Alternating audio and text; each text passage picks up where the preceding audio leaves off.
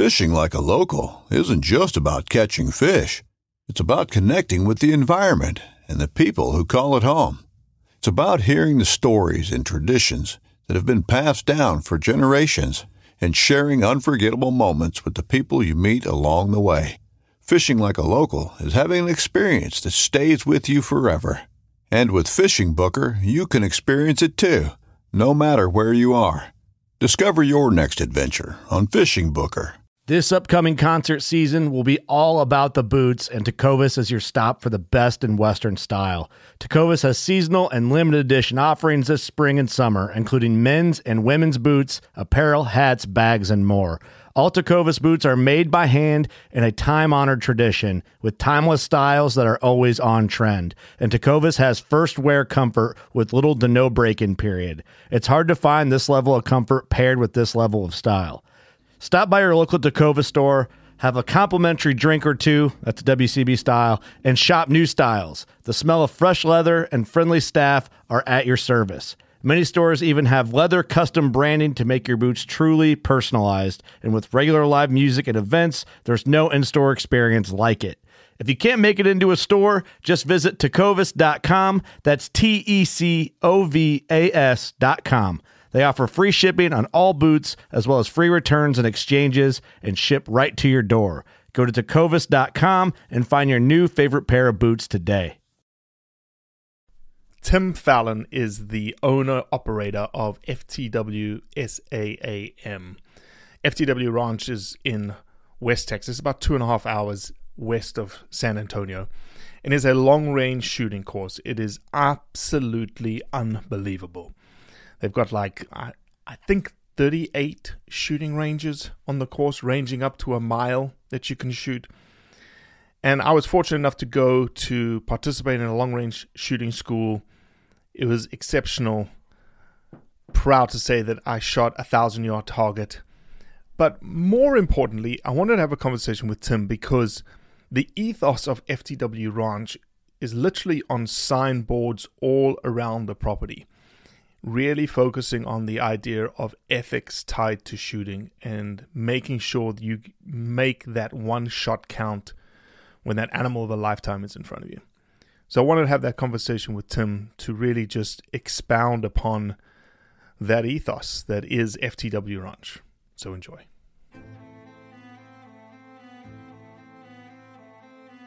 So there's a reason why I started Blood Origins. And that reason is simple. Is that I wanted to convey the truth about hunting. It brings awareness to non-hunters that it's more than just killing animals. How do I start it? Brittany. My name is... Does my hair look okay? It's fantastic. My name is Mike Axelrod. Start again. Yeah, I hated it too. Braxton, you said something in the car to me. You said that you were living on borrowed time. There's a perception around who hunters are, what we're supposed to be, and a feminist that works for a non-profit that is a hunter that has only eaten wild game for the last 20 years is likely not the thing that people think about when it comes to a hunter.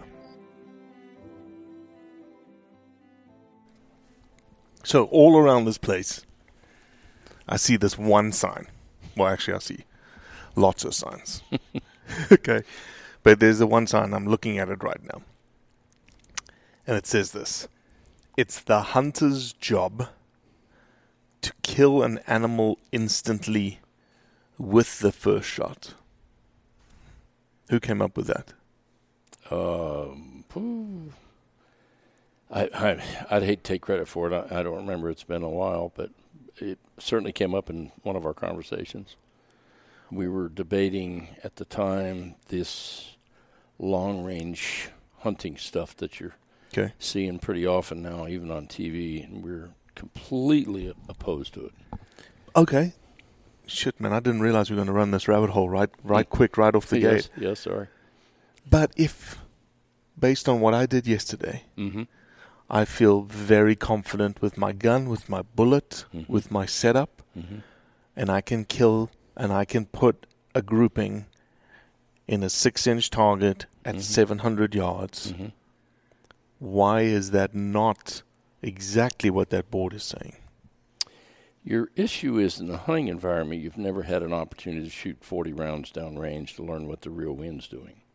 In a hunting environment, you get one shot, one first shot. And the average hunter, and I don't want to exclude everybody, but even myself and certainly more qualified than me, our instructors, are not confident to lay down and make a one-shot, 700-yard shot on an elk without understanding exactly what the wind is doing. And that's where the art is, right? That's the wind. The wind is certainly a huge factor, yes, and it takes time. I mean, you know how many snipers we get through here, you know, Tier 1 military snipers, and not even they can do it. And this is their living. And it just, you know, you can look at the environment, you can look at the leaves, you can look at the dust, you can look at lots of different things, but you don't know at every stage what potential wind could be coming from another direction that you don't see or understand. And if you've never shot like we shot yesterday, 40 rounds, 60 rounds in one day, I was blown away, excuse the pun, by how much wind changed my bullet impact zone at 500 yards, at 600 yards, at 700 yards, at 1,000 yards. Right. And you're shooting an extremely high BC bullet. Well, I mean, you're shooting a 6.5 Creedmoor with a BC of 6.23. Well, I wish I was shooting a 6.5 Creedmoor. Oh, that's right. I was shooting a 308. 308, that's right. 165 grain bullet. That was like, oh, Robbie, you need to add another 2 foot to the right. Tim Fallon, welcome to the Blood Origins podcast. Thank you. Thank you for having me. Introduce yourself, who you are, where we are. Well, we're at the FTW Ranch, home of the SAM Hunter Training Program. What does SAM stand for? Sportsman's All-Weather, All-Trained Marksmanship. Okay. Been doing this for a lot of years, really since about 2005. And, of course, it has developed and morphed, but bottom line is we're here to teach you how to be better with your own gear. And if you're wondering what gear to buy, just come use our stuff and figure out what works best for you. And you tell me, it seems like based on all the signage that is around, you know, the classroom work that we've done, the range time that we've done, it all seems really centered around this ethos of one shot, one kill. Right. This is what you need to do. Correct. This is what you need to be confident in doing. Right. This is what you need to be effective at doing. And then understand where my line of effectiveness is drawn. Right. Correct. Okay, so why is my line of effectiveness not 700? Is there a number? Because this is the thing. Like, people will say, long range hunting, like we've said at the beginning of this podcast, it's a fad. Okay, so what's the number, Tim? I said 700 to you. You're like, if I'd said 400? Well, 7 is extreme in my opinion. And look, it's a personal choice, and we tell folks that. We're not here to tell them what their limit is. And that limit can change by the day, by the hour, by the temperature, by the winds, by the altitude, your physical conditioning. So it's a personal choice. You need to understand your ballistics, your capabilities, and then in these certain circumstances or environments. I mean, look, I've had 400-yard shots on ibex in Mongolia that I didn't take because the winds were just howling. Pumping. Yeah, and I'm sure I could have hit the animal, but hell, that's not hunting. Mm-hmm. Let's hope I hit it. Mm-hmm. So it depends. It's a personal choice. I scoffed at your 700. I didn't scoff. You were making a point, and a very, very, very good point. Yep. But 700, I personally have never seen a shooter, and we've had thousands through here, that I would say, yep, that guy could do it in any environment. Mm-hmm. I've never seen that. Mm-hmm. 300, you bet. Mm-hmm. 400, yeah. It seemed like yesterday, even, we had variable winds from nothing to 9 to 15, with the trees moving a little bit. Sure. It felt like, again, I'm not a shooter. I feel like I'm now a more confident shooter based on what I just went through. I was telling the guys yesterday, like, I've shot guns, right? But it wasn't like like we were discussing up there, when you shoot a gun as a typical hunter coming in, you are the boyfriend of, like I was the boyfriend of the girlfriend of the girl whose father and family hunted. I'm going to go hunting. They're putting a 308, 7mm 08 in my hands. It's on, quote unquote. You can't see my fingers going, quote unquote. They set out a bucket with a red dot on it. Shoot the red dot at 100 yards. If you get in and around it, yeah, that's good enough. Let's go hunting. Right. But yesterday, like now, if you told me, Robbie, go grab your SIG, and you're going to go cold bore shot 700 right now, I'd be like, no problems. I feel confident enough that I feel like if there's zero wind, to your point, I'm going to hit it. Yep. Because I got the dope, I got the elevation, whatnot. But in the scenario yesterday where we did have wind, I felt, and maybe I think everyone felt that way, and I think the instructors felt, like 350 was like our mark. Like 350, you just had to hold maybe a little right. It wasn't off the target anymore. You weren't changing your reticles. It felt like from 0 to 350, you were like, that you are bang on. Right. Doesn't matter about the wind, even though it got a little higher. And obviously, if it gets to 40, 50, then yes, of course. Right. But to me, that felt like, okay, that's our distance. Well, you threw out a number that's actually a really good number. I mean, after going through the training, the average hunter here coming through, I would feel very confident at 300 to 400 yards easily. A sheep shot at, say, 450 or 500, take your time. Figure out what the wind's doing. You've got the knowledge. You've got the skills. You can figure this out. It's certainly not a quick shot, and I think every ethical average hunter would agree with that. Mm-hmm. Give me a couple minutes to get prone, give me set up, comfortable. Yep. We tell the students that, okay, if you're all of a sudden your guide says, whoa, look at that beautiful doll sheep at 450 yards. What's the first thing that's going to happen? And nobody is immune to this problem. Nobody.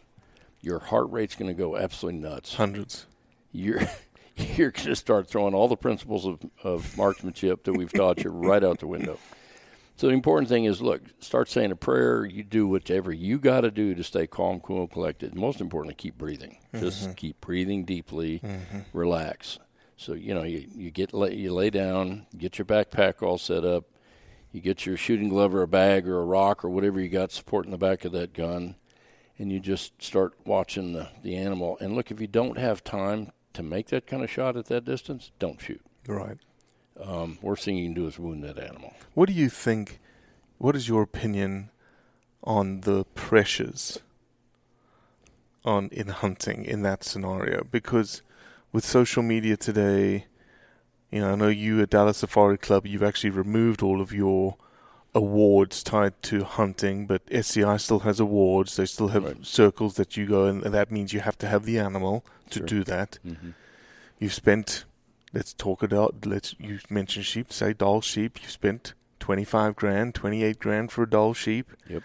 Right? It's $550, and you put the gun down, and things started to move.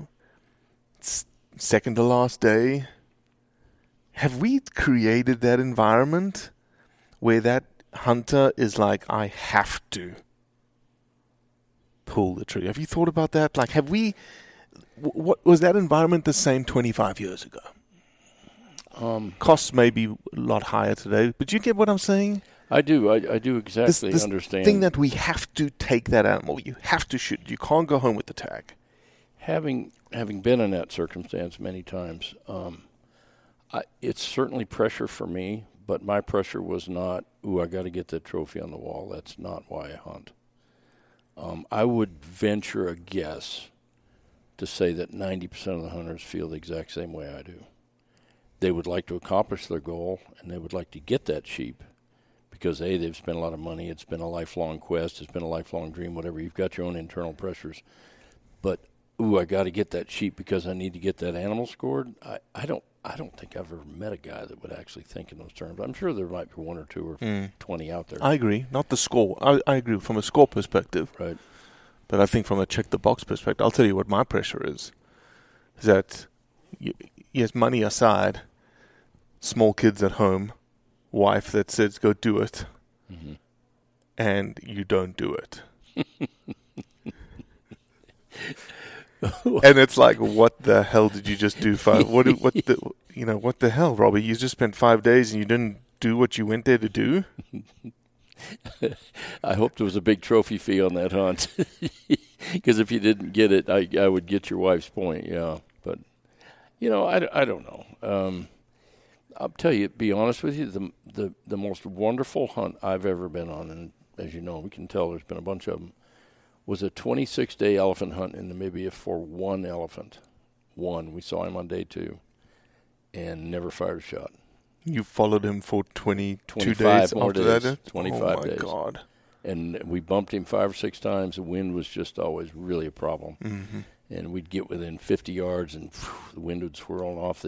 All 6 of them would go. It was the same 6 bulls, 5 Ascaris, and, the big bull. And my favorite hunting experience of my lifetime. Absolutely awesome. How many kilometers did you put on foot? I tried to track it, on the GPS daily, and we did somewhere around 240 miles. Yeah. So in 25 days, we averaged 10 miles. 10, there was a guy, a we just came out of Botswana, and one of the areas we visited, he's got 5 elephants on quota. The first elephant hunter went in April 1. Spent 30 days. No way. And killed a bull on day 29. Good for him. And he walked, I think they said, more than 240 kilometers in deep sand. Oh. Brutal. Yeah. And they drove probably, I think Leon said they drove more than 600 kilometers. Probably, yeah. To cut tracks and then find the track and now walk. Yeah, yeah. Yeah, no, that 26 days was fortunately not in Botswana sand. It was more in hard ground in northern Caprivi. So let me ask this: why do you think? I would know my answer. I'm interested in yours. Why do you think this ethos that you have here? Mm-hmm. This is, it's a hunter's job to kill the animal instantly with the first shot. You got T-shirts that say, essentially you'll have to say it, but the statement on the back of the T-shirt essentially is, you have an expectation to meet, and that expectation only comes with training. Mm-hmm. If you asked non-hunters about hunters, you asked anti-hunters that are framing their reference around something that they've seen from hunters, why do you think they don't know the amount of effort, time, money that goes into a hunter creating a mindset that makes him more effective? And I use effective because we've been using effective the entire time here. Right. But you could replace effective with lethal. Right. You could, sure. Why is that not our narrative? Why don't anti-hunters appreciate that? No, why is that not our hunter's narrative that a non-hunter and anti-hunter actually sees a lot of? Because they just say, oh, you guys are just killers. You just, you wound animals left, right, and center. You really don't, you don't have any respect for that wildlife. That's actually a really good point. There should be a lot more stories about there. I know we at Dallas are really trying to pump out that information about, look, here's how much money hunters spend annually, in the United States, which is a fairly easy number to attain. It's published, actually. And then we're trying to equate that into worldwide, especially in Africa, what good comes from the hunting world. And I think it's getting better, but you're right. I mean, we hunters don't do a very good job telling the world why what we do, and how much good it does for the world as a whole.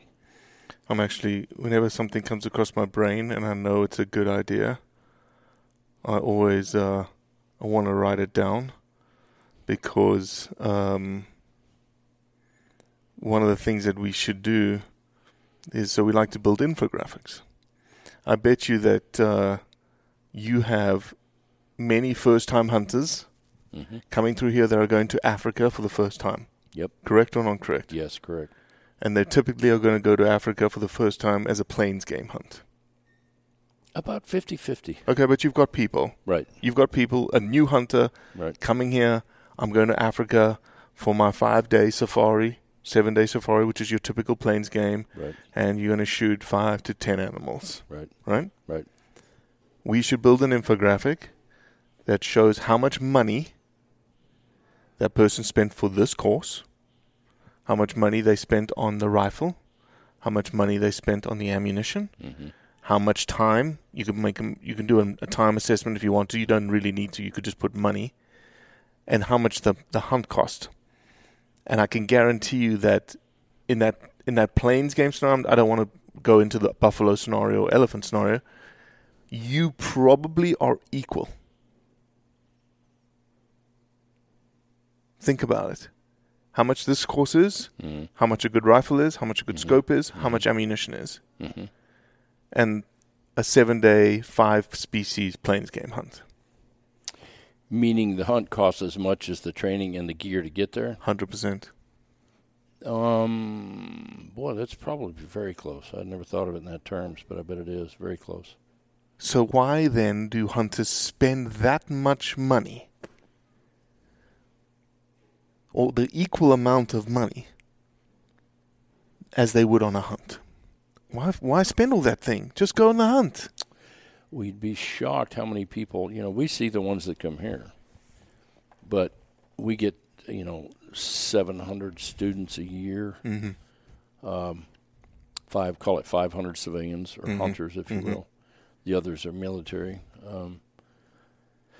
I would say that how many African plains game safaris or how many African hunts are sold annually? I've heard the number, it's around 25,000.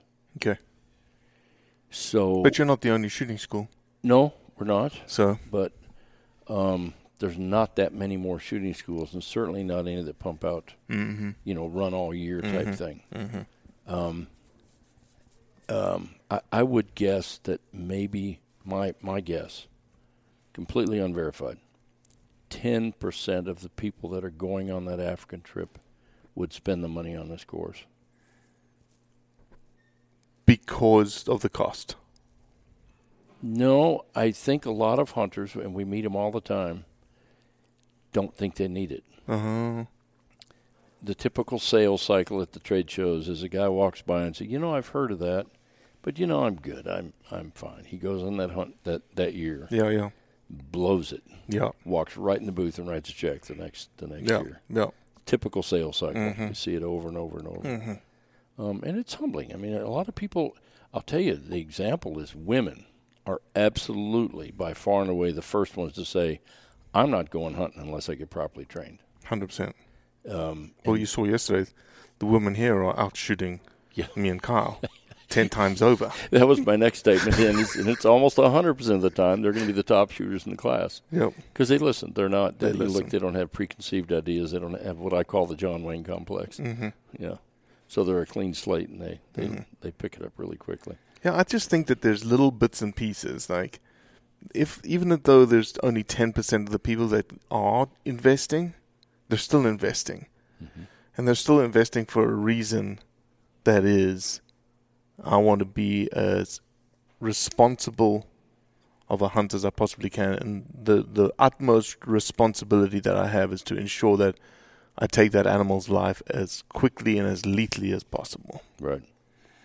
And I think that, I think writ large, when you take a step back from in social media, in the digital media age, you heard me talk last year, that it's not sexy of 100 photographs of your journey from day one to the animal being on the deck. 95 of them should be of everything that you've done, or you put the animal, 3/4, because afterwards you've got all the food and you've got all the things that come after it. There should be 1 or 2 pictures in a cycle of 100 pictures if you are truly documenting this journey or what a hunt is, right? Unfortunately, 95 in today's world, 95 of those 100 are the dead animal, 5 maybe of the journey. Right. A sunset or something. Yeah. Yeah, and how do we get people to change. Peer pressure a little bit. They see more people doing it, yes. But at the end of the day, you've got this dopamine thing that's sitting on your lap right here that, that every time you check it, you've seen people do that. I watch my wife do it. I do it. I catch myself like, I'll look at it right now. I'll open it. I'll close it. I'll stick it down. Within 10 seconds, I pick it back up. I open it. I check it. The best thing about those modern cell phones is the camera on them.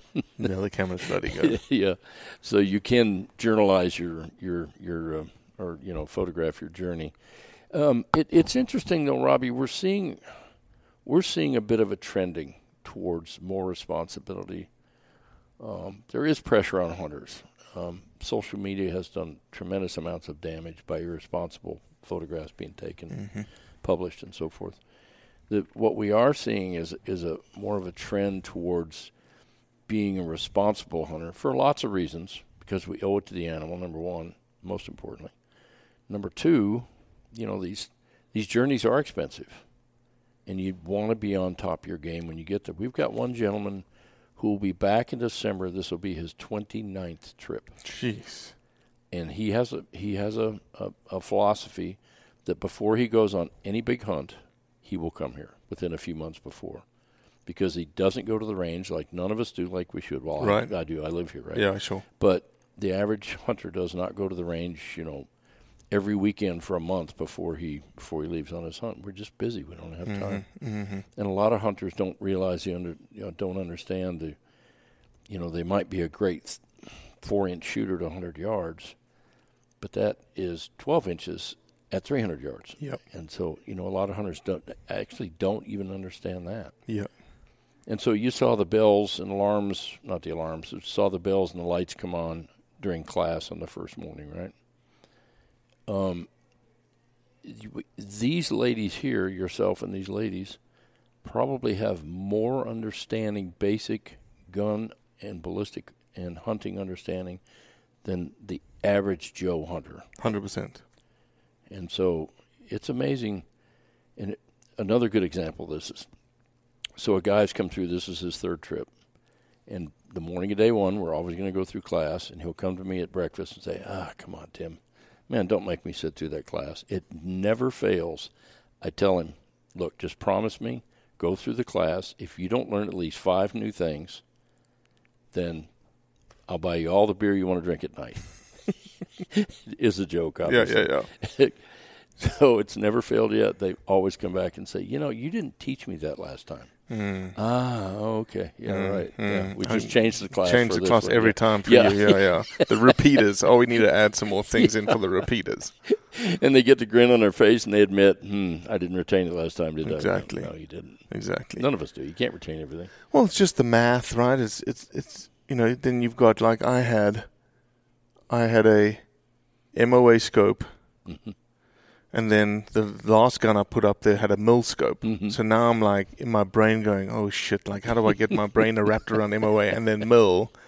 And then the wind. The wind is that is where the art is. Like feeling it on your face, like which direction is it coming from? Is it coming from 1 o'clock? Is it coming from 90 degrees from me? Is it coming in my face? And if it's in my face, then I don't have to worry about it. Mm-hmm. If it's to the right or to the left, and then you put cosine in between the 90, so 1 o'clock's actually 50%, so it's just like... And then it's telltales, like little leads. Okay, that's quote-unquote 5 miles per hour, 6 miles per hour. The branches are swaying. Okay, now you're in 12 to 13 miles an hour. Right. And then how does that 12 to 13 miles an hour then translate into MOA that you need to hold off of the target itself? Mm-hmm. And then you add the pressure on, like, okay, it's just steel, right? It's not an animal. And it's not moving. You try and simulate that out there, like with us. Mm-hmm. Okay, you shot the animal at 200. It just moved to 250. Get back on at 250. There's more wind at 250 or 400 or whatnots. Right. Yeah, it was definitely eye-opening to me. And, I had the same sort of attitude. I was like, I've shot a lot. I know how to shoot.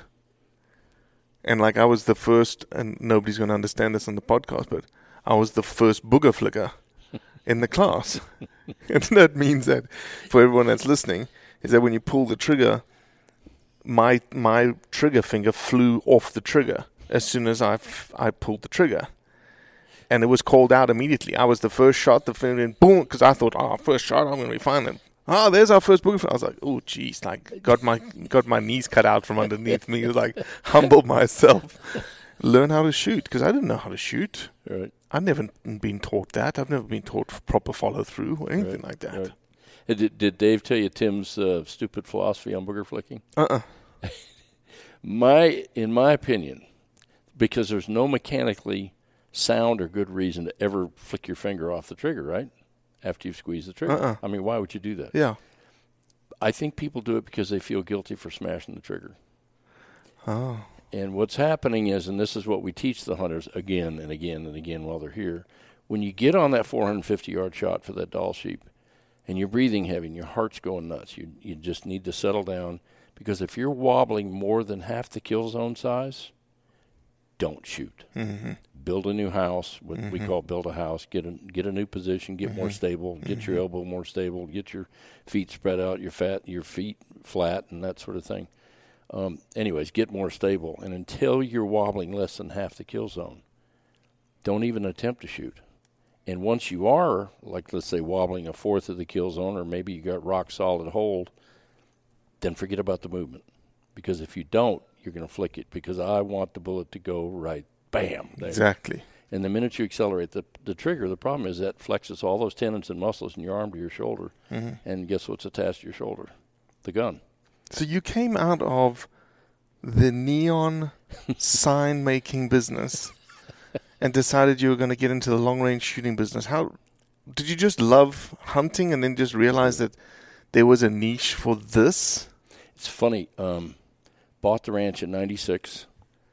Ranch is kind of in my blood. I spent a good deal of time as a youngster growing up on a ranch, cattle and lots of other things ranch. And so it's kind of in my blood. And bought the ranch in '96. Intended to raise endangered species. That was our objective. Good exotic species market here in Texas. It's huge business in Texas. Huge business. But we wanted to focus on animals that are no longer huntable, whether indigenous from or extinct or close to extinct or whatever, which is the reason we have the animals we have, with the exception, obviously, of whitetails. But every ranch has whitetails in Texas. So first trip to Zimbabwe, 1999. Susan and I arrive in camp, all excited. My first trip was a buffalo and leopard and plains game hunt. Okay. Chose Zimbabwe, showed up in camp. Who'd you hunt with in Zimbabwe? It was, he's gone now, Dudley Rogers. Okay. Remember? Yeah. Chibese safaris. Anyways, he was one of the big ones back then.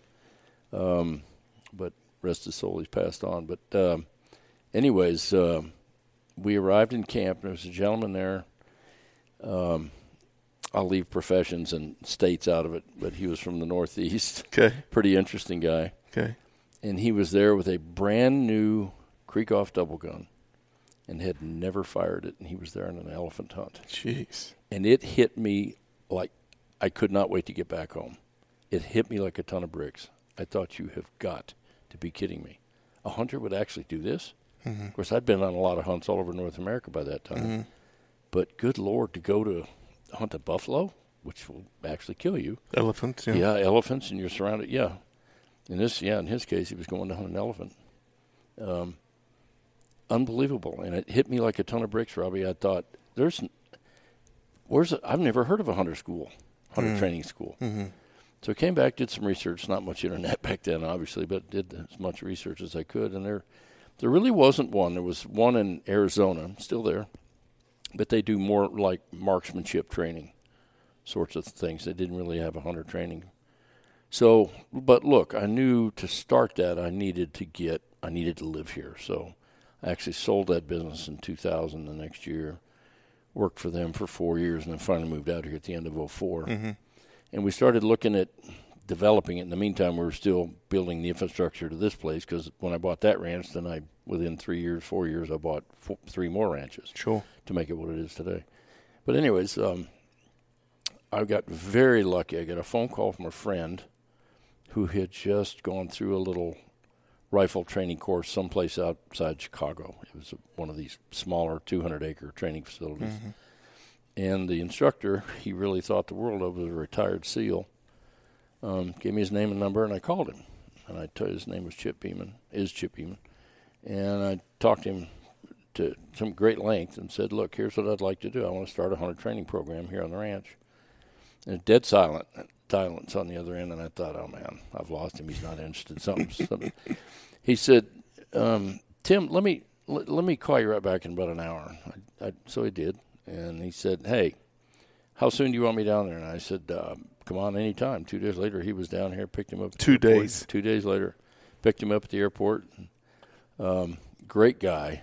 And he and his friend, Doug Pritchard, had been kind of talking about doing the same sort of thing while they're sitting on the mountains in Afghanistan. And so this is late 05. And so ended up meeting Doug. Chip taught here for a number of years, and Doug still teaches here.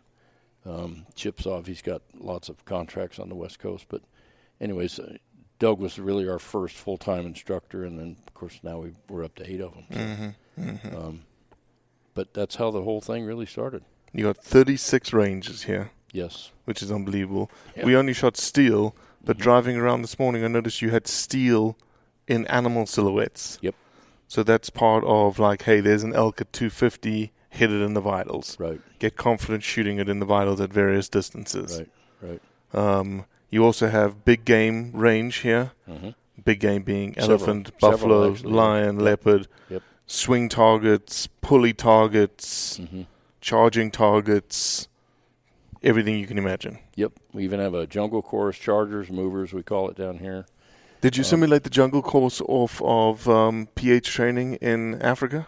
Well, we did it mainly for jungle hunting type training where things flip out very rapidly. Yes, okay. So like Cameroon type things. Only we livened it up a bit. The last target's a life-size T-Rex. In South Africa, you have your, I don't even know what they call it, but you had your gun training for driving. Right. This is a game ranger, not a PH. Right. As a game ranger, I had to do, 375 caliber and above, standing, 30-yard shot, 12-inch circle. Had to put 3 in a 12-inch circle. Then I had 15 seconds to put a bullet in a 12-inch circle at 30, 15, and 10 with a 375. And that was your standard shooting course that you had to pass. I remember back then. So it really wasn't much of a course. It was more of a test, isn't it? It was a test. Sorry, it was a test. That was the test you had to pass to be able to drive tourists around with your vehicle and your 375. Okay. That was it. Okay. I remember shooting, I have a 375 CZ, Holland, beautiful gun. And then somebody gave me the 458 synthetic stock. And I remember as an 18-year-old, I pulled the trigger once. I was like, holy smokes, what the hell was that? Pulled it again. And I said, they were like, you need to pull it a third time. And it was like, close your eyes, like, really flinch. Like you did not want to pull that trigger again. Of course not, yeah. But then the next step to be able to walk guests as a game ranger was you had to do that's why I thought you had adopt the jungle course. It was called a jungle course. Okay. And it was specific to game reserves in the Pilanesberg. They were like, okay, they would test you like, where are you? What's the scenario? Where would an animal come from? Kind of thing. All right, there's an animal, 2 kill shots, put a third in if you need to, kind of scenario. And they had 2 rhinos on the jungle course. And you were not allowed to shoot the rhinos. Because if you did, it was a sort of reality practice. Because if you shot a rhino that charged you in Pilanesberg, not to mention if you shot period, right? You were in the wrong place at the wrong time. You shouldn't have been there. Right. But if you shot a rhino, it was done. Like you were done. Right. So on that jungle course, they're like, because you're in the moment killing everything, and those rhinos flip out, you're like, oh, I'm going to kill you. Yeah. Don't kill it. Well, the Tier 1, all the operators, the Special Forces operators go through that type training, especially for breaching and CQB training. It's crazy. Yeah. No, it is. It's fun to see how some people react. Too. So you don't have that set up here, right? You don't have the house walls, because there's a bunch of other people who do that kind of stuff. Right. Yeah. No, our military, we have 6 military ranges that we don't even allow civilians to shoot. Human silhouettes, we're not going to allow that. Gotcha. That's not, what we are. Gotcha. If people want more information about coming here, come to FTW SAAM. Yep. Where do they find more information? On the internet, it's ftwsam.com, and then or they can call the ranch here. It's 830-234-4366. That's not your cell phone. I hope you didn't give it out. No, it's not. That's the landline. Yes. Email? Can they send an email? Sure. Send an email to ftwsupport@ftwsam.com. So it's perfect. Foxtrot Tango Whiskey Sierra Alpha Mike.com. Perfect. Robbie, I've enjoyed this. Thank you. No, thank you for the hospitality, man. Like I wasn't given a choice, but I'm glad I wasn't given a choice back in January. Like, you're coming. I was like, okay, I'm coming. But it's been brilliant. That wasn't the first invite. That's correct. It wasn't. No, but you need to come back. You need to go through the safari course or the precision course. We do need to shoot my 416. Yes, we do. We'll get that done. But I will definitely, like, now, even now, I know now what I didn't know. That's right. You don't know what you don't know. And it's like, holy smokes. Like, I feel so much better as a shooter. Like, good. And there's so much more to do, like so much more to learn, so much more confidence to build. Right. So, yeah. No, thanks, Tim. Well, a lot of it is, you just said something very important. Good shooting is probably 80% confidence. 20% skills, 80% I got this. I know what I'm doing. And the gun, you know the trigger pull, you know what it's going to act, you know how it's going to act, you know how it feels, you know how you feel on it. Yep. Yep. Have you heard people say, in closing, in the past, well, let that trigger surprise you? Have you ever heard that from an instructor? Yeah. Ugh, that's so wrong. Really? Yeah, it is wrong. You should know when it's going to go. know when it's going to go off, absolutely. But wouldn't you, as you build confidence, then anticipate it more? Well, you have to mentally tune yourself out of that anticipation. You've got the shot. You're going to put it exactly where you're aiming, and squeeze, here it goes. Bam. So I'll tell you that. So I used 3 different triggers in the last 2 days. The SIG, to me, was the best because the SIG, it was almost 2-stage. So I knew there was a big slack to it until it hit a wall. Yep. So I knew I was like, zook. Yep. And then it's like just a little bit more, boom, off it went. Some people really like that. The Bergara was so, it was like a 3-pound trigger, but it didn't move at all. It was just like, okay. And it was almost something that it would surprise you all the time. You couldn't dial it. And then the 270 is it a Timney Calvin trigger? Yep. Or Calvin Timney? It's Timney. Timney Calvin. Yeah. And that one it's a super light trigger, but I know it's super light. So it's just a little bit and boom, off it went. It goes. Yep. No, that's good stuff. No, thank you, Tim. All right, thank you. Well, that's it for today. I appreciate you listening, as always. Leave a review, share it with your friends, and most importantly, do what's right to convey the truth around hunting. When you go out there and the fish are where you think they are, any one of these casts could be the bite. It's the most exciting fishing that I know, right here at Hawks Cave. Oh, that's awesome! Experience the best saltwater fishing the world has to offer. Don't miss Thursdays with Saltwater Experience, brought to you by Golden Boat Lifts, every Thursday night from 7 to 10 p.m. Eastern on Waypoint TV, the destination for outdoor entertainment. Brave anglers search for the one they call king, but who will take his throne? Tune in to Waypoint TV's Battle for Silver, Saturday, May 18th from 12 to 6 p.m. Eastern, presented by Abyss Battery. Waypoint TV.